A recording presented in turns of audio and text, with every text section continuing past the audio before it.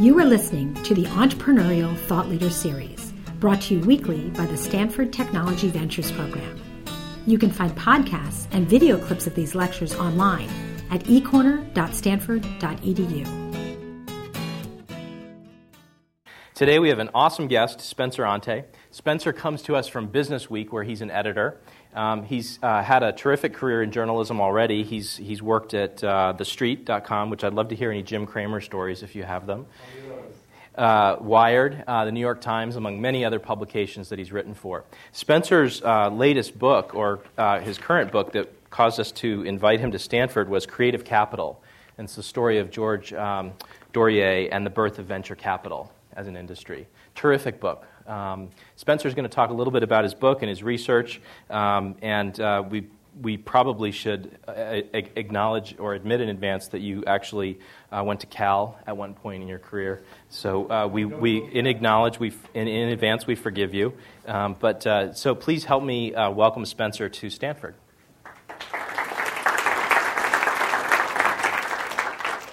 Thanks, Michael. It's great to be at Stanford. I'm honored and really thrilled to be here because I think Stanford over the last 20 years has really become the world's preeminent university for innovation, or what I would call entrepreneurial science and technology. And you think about all the great companies that have come out of Stanford in the last few decades, Cisco, Yahoo, Google, to name a few of the more prominent ones. Most of you know that probably because that's probably one of the reasons why you wanted to come to school here. So I'm pleased to be speaking here because of the connections also between Stanford and the guy I wrote about in my book, George Doriot. Doriot, in a sense, pioneered the entrepreneurial economy. That's why I wanted to write this book, was because I felt that he was this leader or the prophet of the startup nation that we all live in today. And in a sense, he handed the ball off to the West Coast. And that entrepreneurial economy, obviously was taken to new heights and new levels in Silicon Valley. So, in fact, in the last part of my book, I chronicled the rise of Silicon Valley and the instrumental role that Frederick Terman, who some of you may know, was a legendary Stanford professor and provost, who was really the key player in the creation of Silicon Valley. And I think Terman and Doriot were kindred spirits in a lot of ways. And Terman essentially stole the playbook that was pioneered at MIT and adapted it to Northern California. And I think that playbook had one sort of central feature, which was that creating a university that excels in the sciences and technology and forges a beneficial and close relationship between the academic world and the commercial world. And I was talking to one Stanford professor recently, Rajiv Motwani, and we were talking about this, and he said, the way he put it was, the university does not look down on commercial aspirations, and I think he nailed it there. And I think not only does this benefit the economy, but it also benefits the school because the things that he's picking up on outside, he incorporates back into the classroom, and it's a sort of osmosis thing that goes on, and it's mutually beneficial. So, what is my book about? Some of you may have picked it up. I'm sure most of you haven't. The thesis of the book is that in the second half of the 20th century, the U.S. experienced a profound transformation in which our society was dominated by large corporations such as U.S. Steel, Standard Oil, General Motors. It shifted to a nation driven by more nimble venture capital-backed startups such as Digital Equipment Corporation, Intel, Starbucks, Google, countless others. And the person who led that transformation, more than any one individual, I argue in my book, was George Doriot. So that's why I wrote the book. Doriot had a lot of great little catchphrases that he coined over the years, the sort of Nietzschean aphorisms. This is actually one of my more favorite ones. It's a little early in the day to be talking about whiskey, but it's good advice to keep in mind.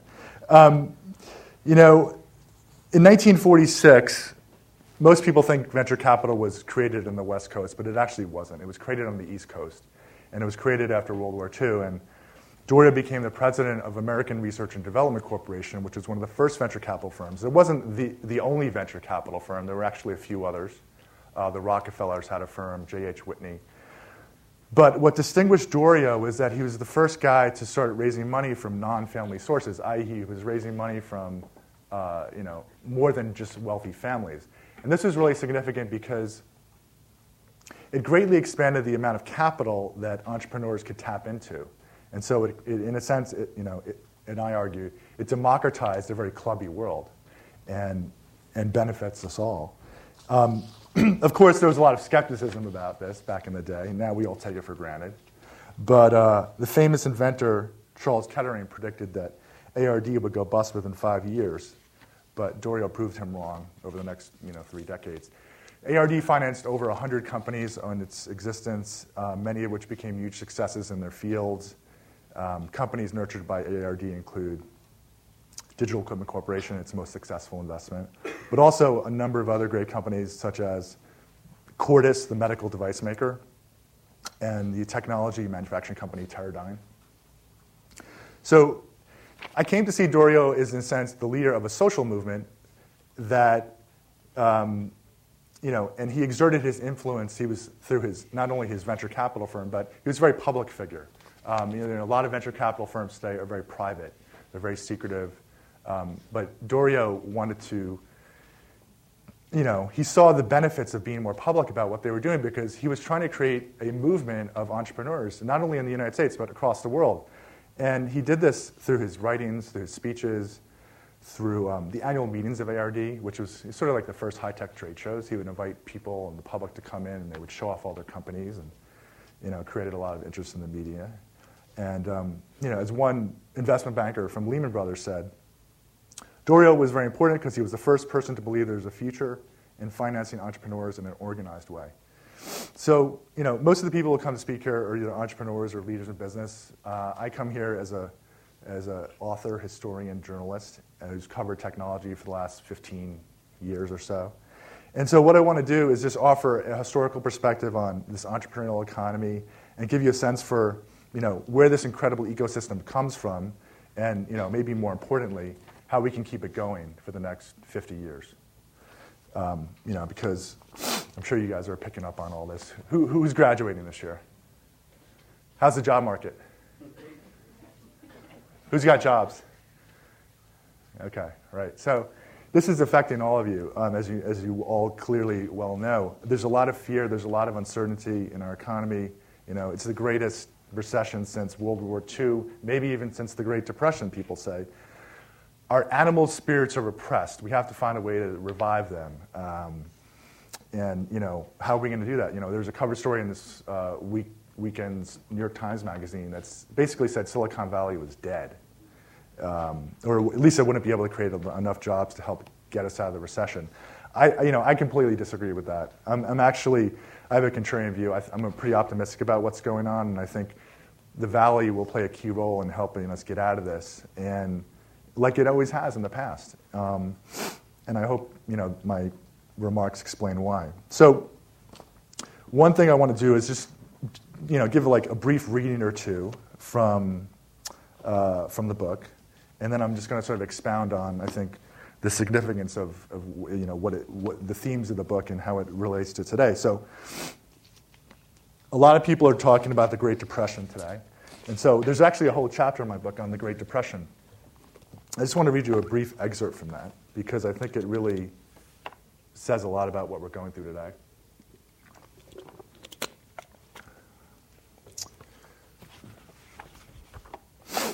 So, in his 1933 inauguration speech, Franklin Delano Roosevelt famously told the nation, "Let me assert my firm belief that the only thing we have to fear is fear itself." Thanks to Roosevelt's bold and firm leadership, the U.S. was no longer in the fear of dissolving into revolution or anarchy, but although unemployment had declined and the economy advanced steadily throughout Roosevelt's first 2 terms, the New Deal failed to completely pull the U.S. out of the Depression.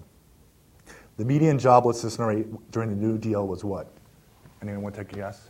Unemployment rate during the New Depression? 20%. That was the low point. The median was about 17%. And interestingly, until the United States entered World War II, it never fell below 14%. So there was really high unemployment throughout the entire Great Depression, despite the New Deal. The country was in the grip of fear, but it was fear of a different sort. It was a profound fear to take economic risks. The crash of '29 inflicted deep scars on the psyche of the nation, scars that would not heal until after the war. If Americans were afraid to deposit money in a bank, they were surely in no mood to invest in securities or any other venture that wasn't as solid as Manhattan bedrock. Despite all the positives of the New Deal, and there were many, Depression-era tax policies had the unintended consequence of creating a riskless economy. A string of tax hikes and new taxes extinguished the nation's sparks of innovation. The Revenue Act of 1932, one of the largest tax increases in American history, doubled the estate tax, increased corporate taxes, raised taxes on high incomes. There was another Tax Act of 1935 and then another in 1937. So, by 1937, this had become a really serious problem, and the investment bankers, the whole financial community woke up to it, and in one conference in 1936, the president of MIT, Carl Compton, said, "Government regulation has been directed almost entirely at the curbing of exploitation and has generally ignored and sometimes even penalized attempts toward technical progress." The result of this was that more and more money was flowing into conservative investment trusts, to insurance companies, pension funds. And by 1938, one professor of finance at NYU remarked, "If investors throughout the land, large and small, refrain from purchasing unseasoned securities of a young industry and refuse to take risk, where will new industries obtain capital? And would not such a development slow down the progress of the country?" So, segue into 38 and 39, and there was a bunch of industrialists and financiers in New England who became obsessed with fixing this problem. And they formed a thing called the New England Council. And the purpose of the New England Council was to improve the economic conditions for New England. And so there was a growing awareness within New England's universities and the research community and the research labs that they were a valuable asset that could set the region apart from the rest of the country. Of course, MIT was the most valuable asset.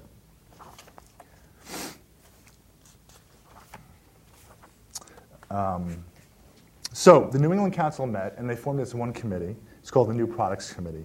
Convened its first meeting to discuss the results of research. One part of the committee concluded that although capital existed for new ventures, there was a need for an organization and a technique to appraise opportunities for specific enterprises. George Doriot, who was part of this committee, said the great need is for technical analysis of situations in order that venture capital may proceed with a reasonable degree of insurance. So these guys formed this committee, and then history threw a wrench in their plans. They were all set to finance these companies, and on May 10th, Germany invaded Luxembourg, Belgium, the Netherlands, and they all realized that this was not going to happen. The United States was facing a graver risk, global fascism. She needed to devote all her energies to fighting the war. Still, the experience of this council and related ventures taught these pioneers one important lesson, which was it might not be a good idea to have a company with only a small enough money to find and study projects and then to pass the hat around for more money. A company should have its own capital, they concluded. That way, it would be insulated from events outside of its control. So I just wanted to share that one little thing with you because I just think it shows a few things.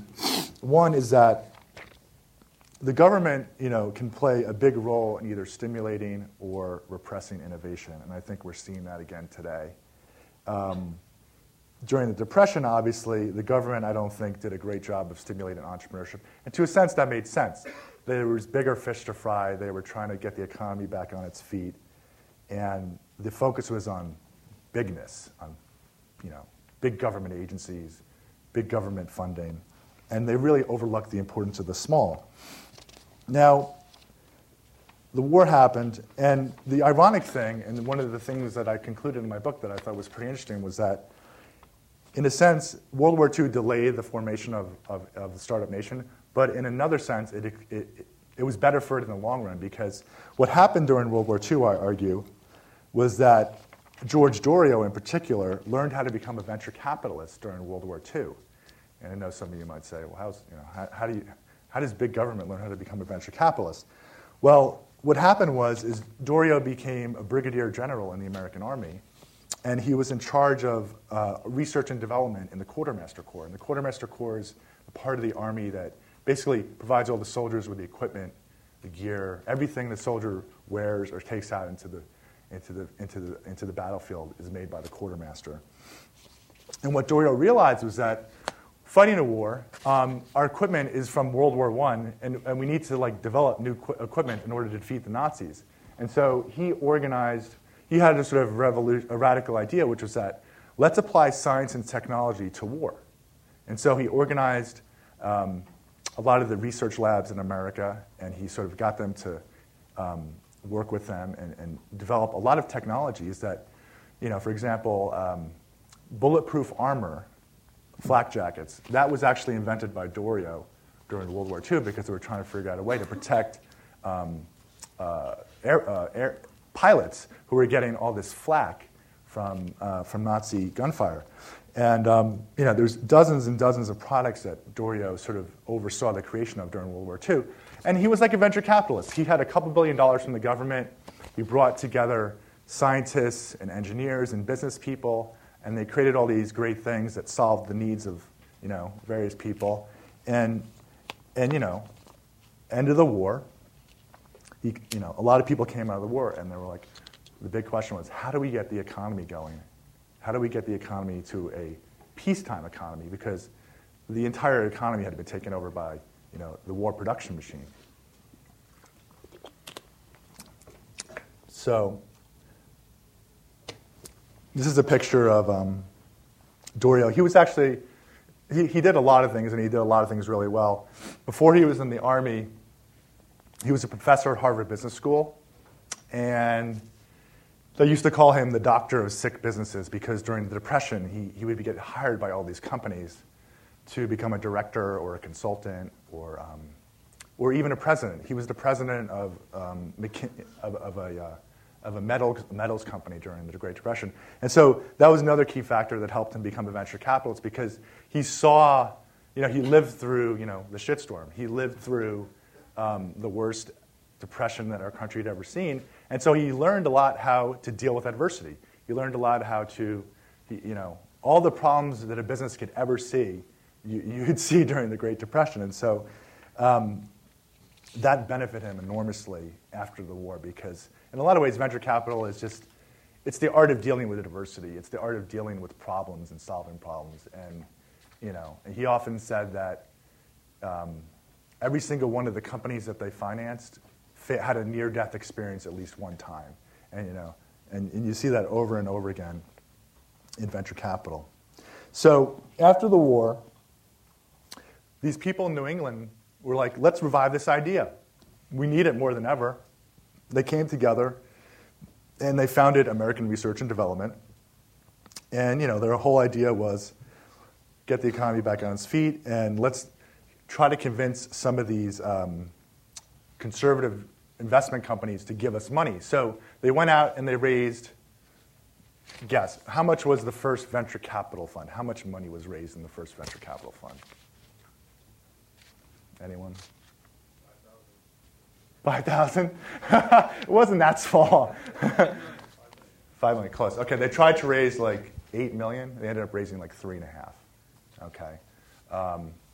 And they raised money from Syracuse University, Rice University, MIT, a couple insurance companies, a couple endowments. So that, and that's really stayed the same. That's where most venture capital companies raise their money from today, those kinds of institutions. So there's one or two other things interesting passages I just want to share with you. And one of them concerns really, the venture capital business, as you all know, it's based on home runs. Like, you have like 20 companies you invest in, 5 or 10 of them, go out of business. Another 5 do okay, 2 do pretty well, and maybe there's one home run, and it's that one home run that makes the fund, that makes everyone money and keeps the sort of virtuous cycle going. And for Doriot,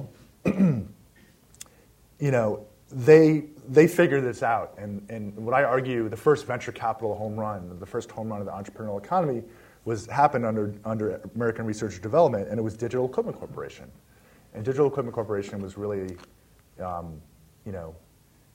the thing that lit the fire of everyone who was trying to figure out, is this thing going to really work? Well, they put $70,000 into it, and when it went public later on, it was worth 70,000% more than what they put into it. So it ended up being worth a couple $100 million for a $70,000 investment. And that was the first time that anyone had proved you can make a lot of money investing in these risky companies, just a small amounts of money, and you can just create enormous wealth. So that was significant. And I'll just share with you one little passage from that. The annual meetings of ARD were always festive affairs. Over the last 20 years, Doriot had transformed a normally sedate event into a three-ring circus where entrepreneurs could network, trade ideas, and show off their wares to hundreds of stockholders, friends, and phony members of the press. But ARD's gathering in 1966 was an unusually raucous occasion.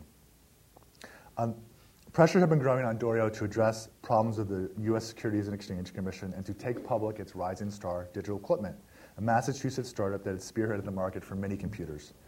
The SEC had begun to question a number of ARD's practices, including its issuance of stock options to officers and the seemingly rich valuations that ARD placed on the small private companies it financed. On the meeting's first day, Doriot took on the SEC, highlighting the rigorous process by which ARD sought to value these young companies. Our valuations, when securities are not traded, are worked out very carefully, he said, with a great desire to give stockholders an idea of trends, but also an obligation not to give false hopes. It was a convincing argument, but one investor did not buy it. Otto Hirschman, who owned 14,600 shares of ARD stock, stood up and criticized the company's management for the first time in its history. He argued that ARD treated its stockholders unfairly by undervaluing the company and not paying out enough in dividends. Quote, "A new board of directors should be elected to better represent the interests of all stockholders," declared Hirschman. "The stock's worth $150 a share," he said, "if we had another board." Had Doriot confided in Hirschman his future plans, the activist investor probably would have never attacked the ARD board, for Doriot was laying the groundwork for a stock offering that would delight Hirschman and other shareholders like no other IPO had done before, Digital Equipment. In the fall of '65, Doriot had already secured an underwriter. On a trip to New York, he persuaded Longstreet Hinton, love that name, an ARD director who was executive vice president of the Morgan Guaranty Trust Company, to buy 20% of the offering. With this valuable promise, Lehman Brothers president Robert Lehman agreed to take Digital public. The task for taking it public fell to a 31-year-old junior banker named Arnold Kroll. Quote, "No one at Lehman had the slightest interest in doing an offering for a mini computer. No one knew what a mini computer was. There was a prejudice that IBM was the only company that would ever do good. It was a throwaway, and it was thrown at me." ARD had helped Digital in countless ways since its inception. Doriot invested money in Digital when no one understood the importance of mini computers. He stocked the board with ARD staffers, helped guide its business, rejected many takeover offers for his precocious child, and he himself became the chief mentor of Ken Olsen, the company's founder and president. Doriot's orchestration of the IPO was the crowning achievement that perfectly symbolized his philosophy. He believed in building companies for the long haul, not flipping them for a quick profit. And now, 9 long years after its first investment in Digital, Doriot decided it was time for Digital's coming out party. Arnold Kroll, the banker, grabbed the ball no one wanted, ran up to the headquarters, burrowed into the company. Olsen stood in the background. Doriot orchestrated the whole process, articulating the value of the company to the staff of Lehman Brothers. Kroll recommended the offering. The biggest concern was competition from IBM, but Digital execs and Doriot were convinced that Big Blue couldn't move quickly enough to catch up to Digital's innovative bench of engineers. Quote, "I came away with the feeling that the company would be able to make its internal projections, which were very high." The IPO was green-lighted. As the summer drew to a close, it was time for ARD's Cinderella to put on a glass slipper. On August 19, '66, Lehman led an $8 million offering to sell Digital shares under the ticker DEC. It easily sold out.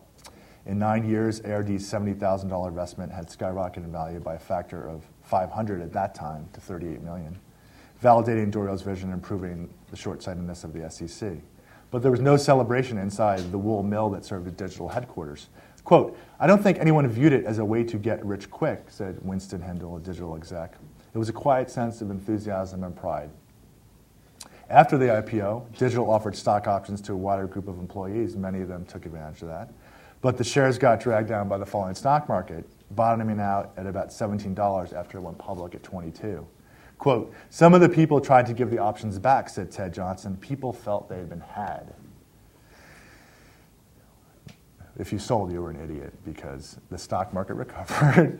And as digital shares began to rise, more and more people grew intrigued by the fairy tale. Shrewder analysts realized digital was sitting on a gold mine. The company's PDP-8 computer sold for $18,000, one-tenth the cost of an IBM mainframe. Market exploded. Tens of thousands of machines were sold to labs and industrial companies. By March of '67, digital shares topped $50. Over the summer, they went over $80. In September, they crossed $100. In October, just as Otto Hirschman had hoped, ARD stock reached a record high of $152. Its stake in digital was now worth $200 million. Digital was the VC's industry's first home run. Quote, "I'd say it was a sea change in the attitudes towards venture capital investing," said one ARD executive. They had really never been a phenomenal enduring success. If a klutz like Ken Olsen could do it, why couldn't I? Digital blew up on the restrictions that anyone had ever applied to entrepreneurial ventures. It was really mind-blowing. You could take such a small amount of money and get ownership of a company that was worth, at one time, more than IBM in a fairly short period of time.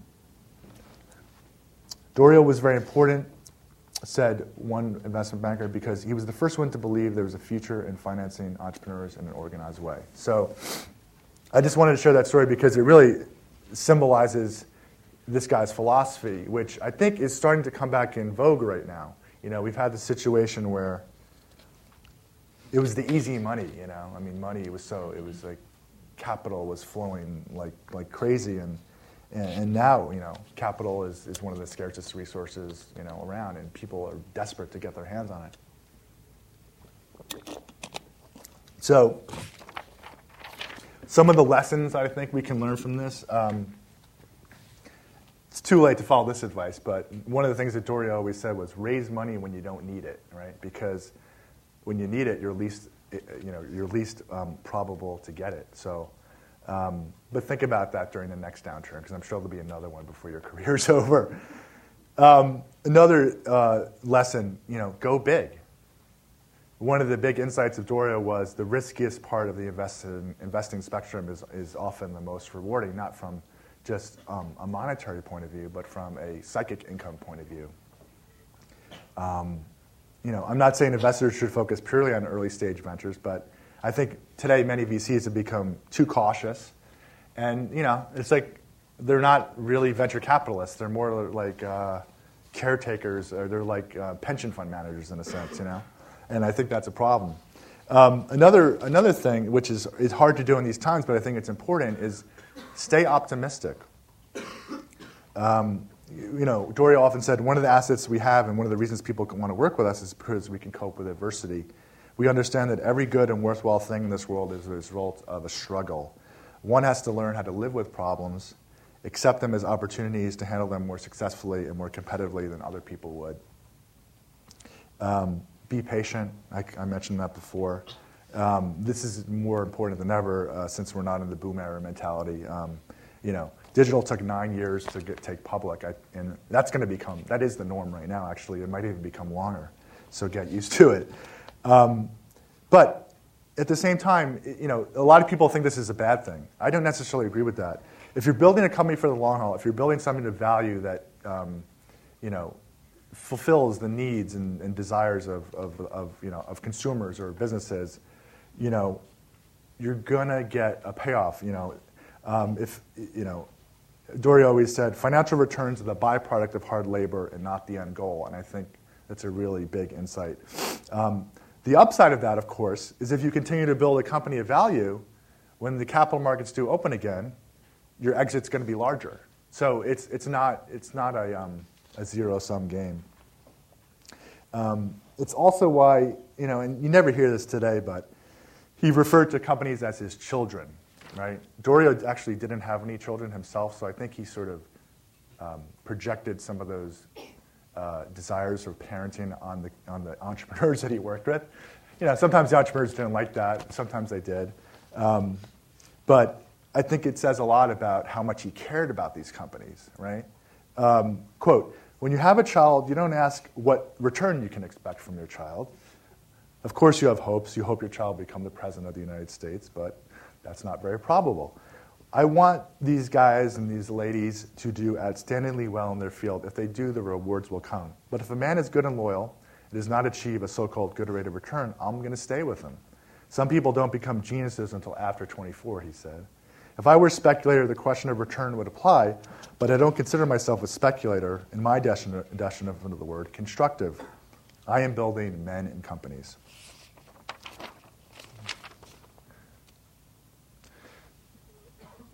Doriot landed on the cover of BusinessWeek in 1949. I'm happy to say that our magazine saw the importance of venture capital 50 years ago. This is one of my favorite quotes. Doriot, he was a kind of, he had a big ego, but he was also really humble in a lot of ways. And, and I think this sort of speaks to the humility of him that, wherever he worked, whatever he did, when he was in Harvard, when he was in the military, when he was in venture capital, he always bucked the sort of prevailing system, So, during World War II, everyone thought the U.S. Army was on the verge of defeating the Nazis.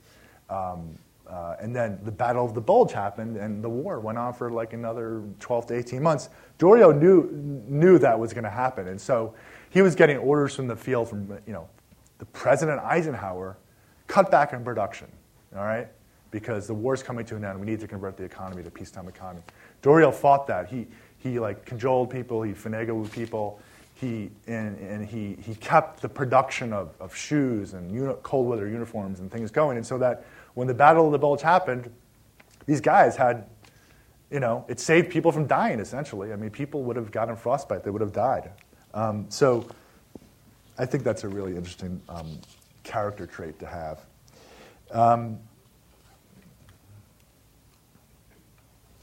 So I just want to finish up my talk by, talking about more recent history. One of the key questions I ask in my book, and I think this is one of the key questions of everything in, if you look at the history of our economy, why did Silicon Valley take over leadership of the technology industry, in the 1970s? And I'm just going to read one little more brief thing from that.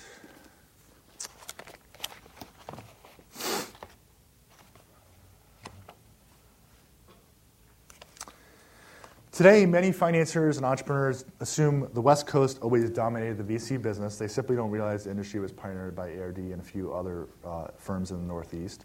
The rise of the West was far from predestined and was not even obvious to the industry's movers and shakers more than 30 years ago. So why did Silicon Valley take over? Part of the answer, I argue, is in geography and history. In pre-World War II America, the Northeast enjoyed a regional advantage based on its technological and financial superiority. If you think about it, MIT was the top science and technology university. Harvard Business School was the leader in business education, and New York was obviously the financial capital of the world. So you put all those ingredients together, it gives you, goes a long way towards explaining why the Northeast was the leader in entrepreneurial technology. Also, after World War II, the regional advantage was increased because Boston became the epicenter of military research and development. Other than the Manhattan Project, I would argue, MIT ran the two most important government research labs of the mid-20th century. One was the radiation lab, which invented radar. And the other was the Lincoln Lab, founded in 1951 with funding from DOD. And that was the lab that actually gave birth to Digital Equipment Corporation because Ken Olsen was an engineer at the Lincoln Lab who developed the technology for the computer while working for the government. But in the 1960s, the West Coast began to take over the tech industry. A hospitable climate and a greater acceptance of ethnic diversity certainly gave the West an edge in attracting creative talent. Higher education was the key, though. The University of California and California Institute of Technology by then had gained a reputation for cutting-edge research in science and engineering. Much of the credit for the creation of the Valley, though, goes to Frederick Terman, the provost and professor of engineering.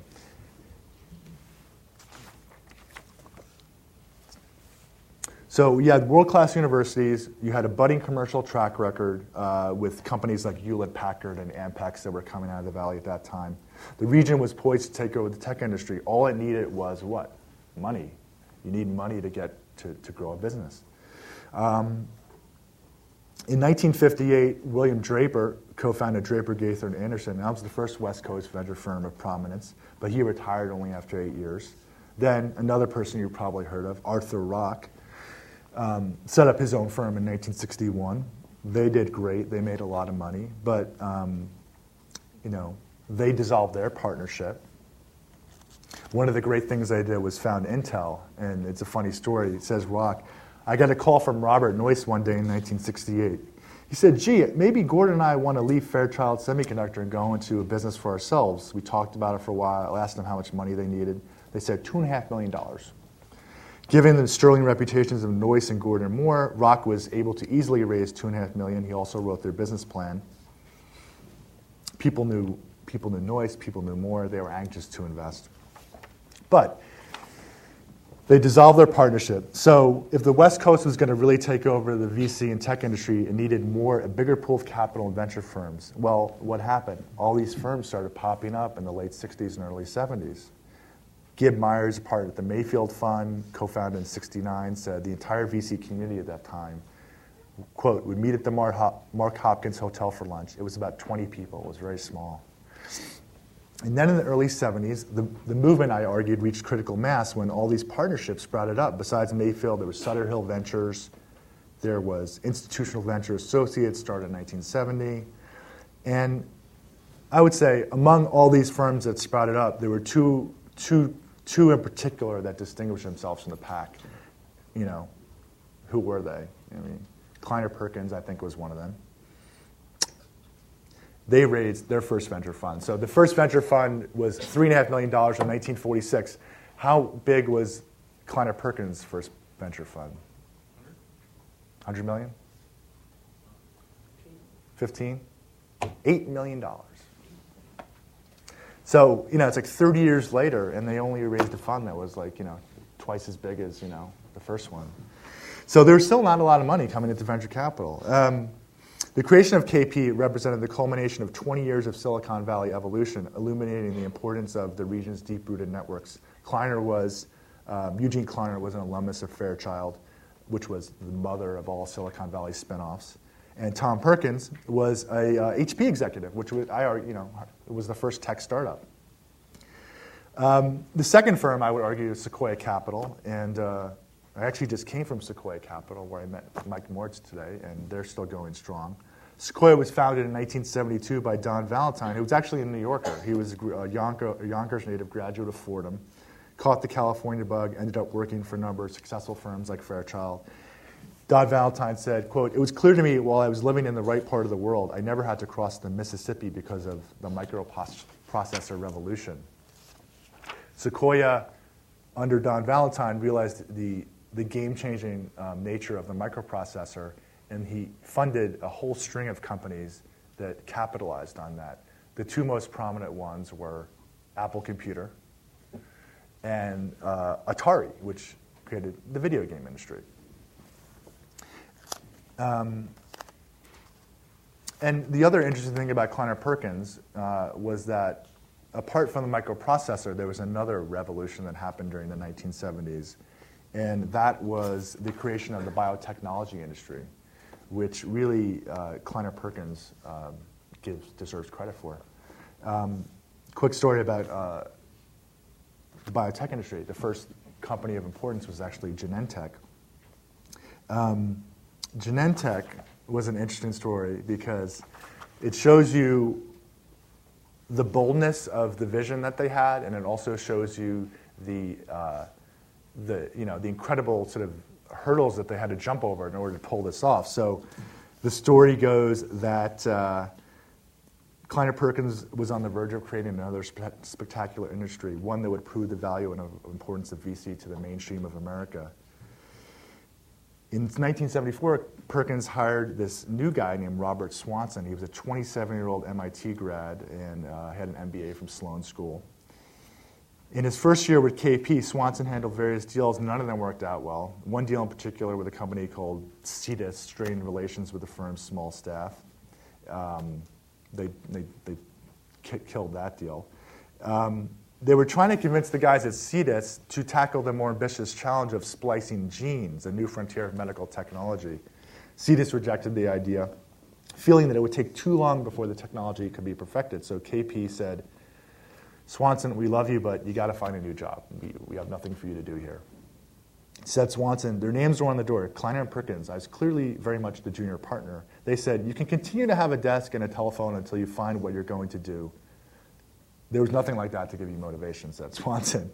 He refused to leave. He wanted to dive headfirst into biotechnology. If he could get something going in the area, Perkins told him, I'd back you. I said to myself, this is really important, and wouldn't it be wonderful if you could use microorganisms to make genetically modified products? And why can't that be done today, said Swanson. He started cold calling people to learn all he could about the field. One name stuck in his craw, Herbert Boyer, a 40-year-old biochemistry and biophysics professor at UCSF, who developed an ingenious technique to engineer drugs by splicing DNA from one organism into the genes of another. In 76 of January, Swanson dropped by Boyer's lab, and the two retreated to a nearby bar to hash out their ideas. Boyer told Swanson that the commercialization of the technique would take 10 years of basic research, but Swanson kept pressing him to speed it up. Think of ways to speed it up. Persistence paid off on April 7th. They each put $500 into the till and incorporated Genentech. It was a lot of money for Swanson, who was still jobless and surviving on an unemployment check of $410 a month. Quote, my half of an apartment in Pacific Heights was $250. My lease payment on the Datsun 240Z was $110, and the rest was peanut butter sandwiches and an occasional movie.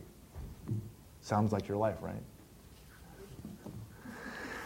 1 month later, after Swanson raised some additional money for the company, KP invited Boyer to make a presentation. I was very impressed with him, said Perkins. He had thought through the whole thing. But Perkins was unnerved by the tremendous risk. He would only go along if they found a way to take out some risk from the venture, a classic technique pioneered by ARD. Perkins came up with the answer. Genentech would subcontract the initial research so the company would not have to foot a multi-million-dollar bill to set up its own laboratory. Clay P. bought a 25% stake in Genentech for $100,000. The investment paid for the proof-of-concept experiment to synthesize the first gene. Genentech's ultimate goal was to synthesize human insulin, but Boyer and the researchers convinced Swanson, start with something simpler, just a simple hormone. By the fall of '77, Genentech had hired 3 institutions to do the research. They figured out how to clone this somatostatin gene. The accomplishment enabled Swanson to raise more money to make insulin. Quote, the day we announced the gene, it was the headline in the San Francisco Examiner, says Perkins. That woke up the world to what we now call genetic engineering.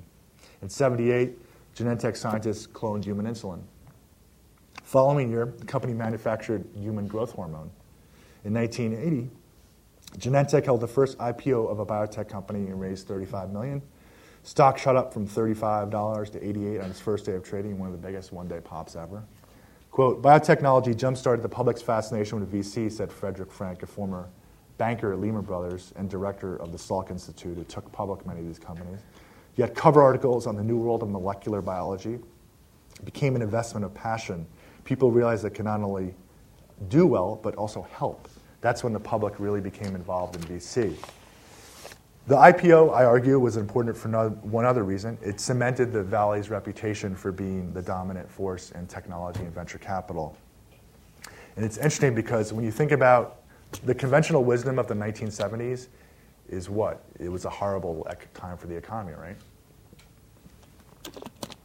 We invented a new term, in fact, to come up with how bad it was. It was called stagflation.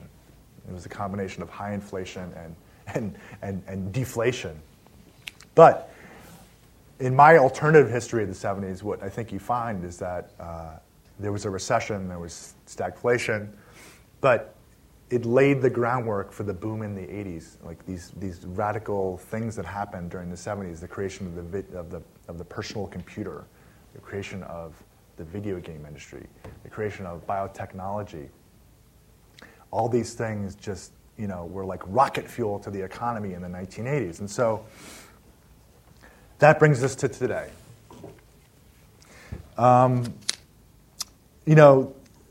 Like I said, there's a lot of, I think, pessimism about what's going on today. Even Sequoia Capital, one of the most successful firms, they had this presentation that I'm sure a lot of you heard about. It said RIP good times, It's like, it was a very depressing message in a lot of ways. But I just talked to Mike, and he's actually quite optimistic about things, believe it or not. And why is that? I think the Valley is going to continue to remain strong and serve as an engine of our economy. Why is that? Well, if you look at the fundamentals, nothing has really changed, okay? The universities are still the best in the world. We still have the largest bench of entrepreneurial talent in the world. Of course, that's changing, but we're still preeminent. The VC industry, even though funding and it's getting harder to raise capital, still has an enormous amount of money. There's an incredible amount of dry powder out there, like $30 or $40 billion, which is more than enough to fund, thousands of companies. And, I think the newest factor that you can't underestimate, going back to what I talked about before, is the role of government. Government is starting to enact policies, I believe, that will help revive our animal spirits. Under Obama, we're increasing investment in basic research. We're increasing investment in science and technology, in infrastructure. Hopefully, he'll keep taxes low. We don't know yet, but it looks like it's going to be okay for now.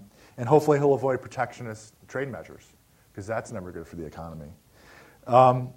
So, I'll just leave you with one thought, which is that great companies can be built during bad times. You should all be thinking about that right now.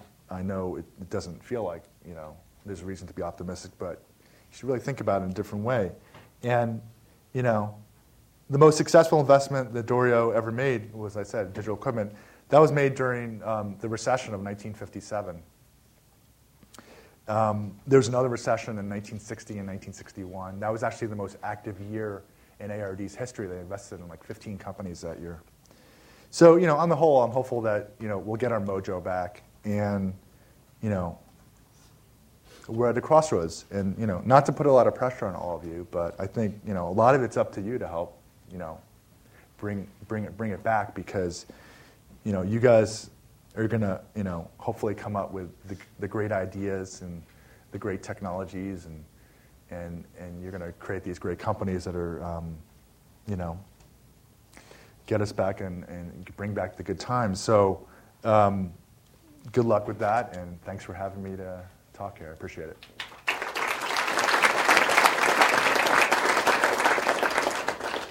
I know we have at least 2 questions that were prearranged in the front row. Are you ready? No, not ready? You need more time? No? Still? Oh, here, we'll have a substitute for you. Yes, sir. Why is it the future of VC going to be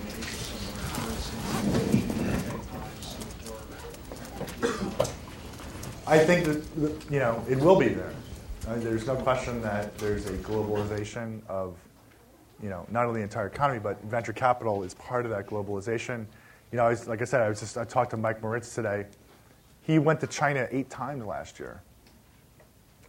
Most people don't go anywhere 8 times. He went to China 8 times last year, and so, a lot of the money is flowing into China, into India, into other emerging markets. And one of the great things that George Doriot realized, he said, creative ability knows no boundaries, right? So it's up to us, the venture capital industry, to seek out that creativity wherever it is and try to capitalize it, and to help these emerging nations, become full-fledged members of the global economy. Because it'll help us too. It'll create markets where that'll end up, purchasing products from our economy, and and I think it'll be mutually beneficial for the most part. I'd ask the folks with questions, just speak up really nice and loud, and if Spencer, you wouldn't mind just repeating just the question so that everybody can hear. Sure. Okay. So you made the remark that most VCs become kind of like pension fund managers, and I would actually argue that the Series A is now the 3rd round of financing for a company.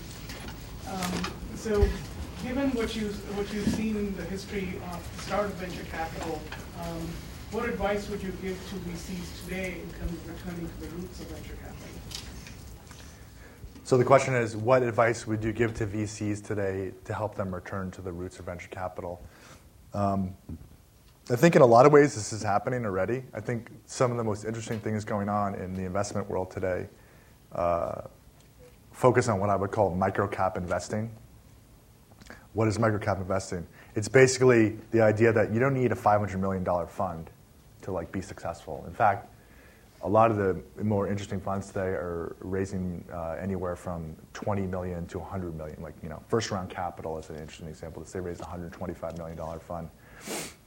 They're doing seed stage deals. They're investing $500,000 in companies, and they're it's smart because the big guys, as you probably know, a lot of them, the economics of the industry don't work for making small investments anymore because they don't move the needle. Right? So that's opening up opportunities for some of these newer guys. And I think, to me, that's where the innovation is happening. Like, it's funny because it's ironic because venture capital is all about promoting innovation. But in a lot of ways, the venture capital industry is not very innovative in terms of itself. It's kind of like following the same things that have, been going on for decades. And now it's like they can't afford to do that anymore. I think the venture capital industry is at a sort of crossroads where they have to reinvent the industry. And I think the microcap thing will be part of that. You mentioned the figure $30 or $40 billion of dry powder sitting around a venture capital fund. Sounds like a lot of money, but then when you listen to how much the stimulus package and all that is involved, it sounds a lot smaller. Yeah. I was wondering how much that figure would have been, say, 5 years ago. The amount of money that's uninvested but raised? Yeah. It probably wouldn't be that much different. It would be, the venture capital industry has been on a steady growth path in terms of the amount of money that's been raised in the last 5 or 6 years. So, but this year, obviously, it's the first year that's fallen, and since 2003 or 2002. So, I think last year, $30 billion was raised, and this year, I think $27 or $28 billion was raised. But obviously, new money is going out the door all the time. So it would probably be like another $10 or $15 billion less. But to your point about the stimulus, the stimulus is obviously it's a different animal. I mean, you're talking about giving a shot in the arm to the entire United States economy, which is $13 trillion. So, you're going to need a really big number to make that happen. But, I mean, my basic point, though, is that in terms of innovation doesn't require, a whole ton of money. It's more about the ideas and the people and the execution. That's more important. Well, do you get the sense then that VCs, with this money, they're waiting for something to happen? Are they waiting for the market to do something? Or, it sounds like... I don't know what they're waiting for. I think you know what they're waiting for? They're waiting for things to go back to normal, right? Which I think is a mistake, because I don't think when we get out of this, it's not going to be the same. There's going to be a new normal, right? The new normal is not going to be, pre-revenue companies doing, $3 million rounds getting $300 million valuations. It's just, it doesn't make sense. It never made sense. It only makes sense when there's a glut of capital. And we're not going to have a glut of capital for a long time. So I think a lot of people are waiting for things to return back to normal, but the people that are doing that, I think, are not going to succeed. I would suggest to you that it's until the rounds of mergers go through, that you're not going to see a lot of capital in the market. Because if I'm an investment banking firm and I can put up $20 billion and take 7% of that, why should I open the gate up for some small companies to come through? Because that means that these new assets that I have, these companies that I've worked with to create larger and larger companies, can buy those companies right up. So there's a fundamental tension between the venture capitalist getting its money back out and an investment bank, which would much rather see this round of mergers go through. So, it's one IPO last year, and there's not going to be that many this year. And the reason why there's not going to be that many is that gate's closed. So it doesn't matter how hopeful you are of a small company. You get a round, and you use it up. And always, the next round is dependent on whether or not you could actually see some exit for that. If those exits aren't there, people are going to be just going in circles. And so there's a fundamental tension which you, I think, haven't addressed there, which is that the sizes of these deals are much larger in the investment banking industry than they are in the venture capital industry. And nothing's going to happen until they're finished with that round of mergers. Okay. you make some good points. I definitely agree that the lack of IPOs is a huge problem. There's no question about it. But you have to think a little bit more long term, okay? I mean, the capital markets are not going to remain closed forever. I mean, it's just... They won't be closed forever. Yeah. They're not going to be opened up until this next round of mergers goes. Well, I don't agree with that, actually. I think there's a lot of factors that will determine whether or not the capital markets are going to open. I think the biggest factor is not M&A. The biggest factor is confidence in the economy. Okay, people right now have no confidence in anything.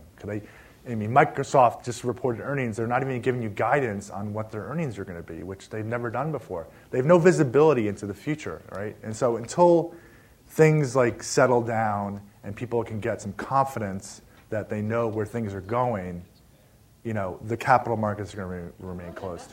I have confidence I'll make 7% on that transaction. That's a big transaction. It takes me a lot less time to do it than it does. You have confidence you're going to make, but no one wants to buy that transaction. That's my point. The people well, who... Pfizer just is raising $20 million with 5 investment banks. Right, but what I'm saying is nobody wants to buy IPOs, right? The public doesn't want to buy them because... That's what I'm saying. Well, that's my point. The reason is they don't have confidence that small companies can succeed in today's market because of all the issues that they're facing. I mean, even big companies, it's like they're having tons of problems. So you're right, the exit issue is huge, but I think the exit issue is eventually going to solve itself, is what I'm saying, and that people who are thinking long term will continue to invest in these companies so that when the markets do open up, they're going to be positioned to take advantage of it. So as is usually the case, we have way more great content than we have time, so let's end the session now with a big thank you from Basis. All right, thank you.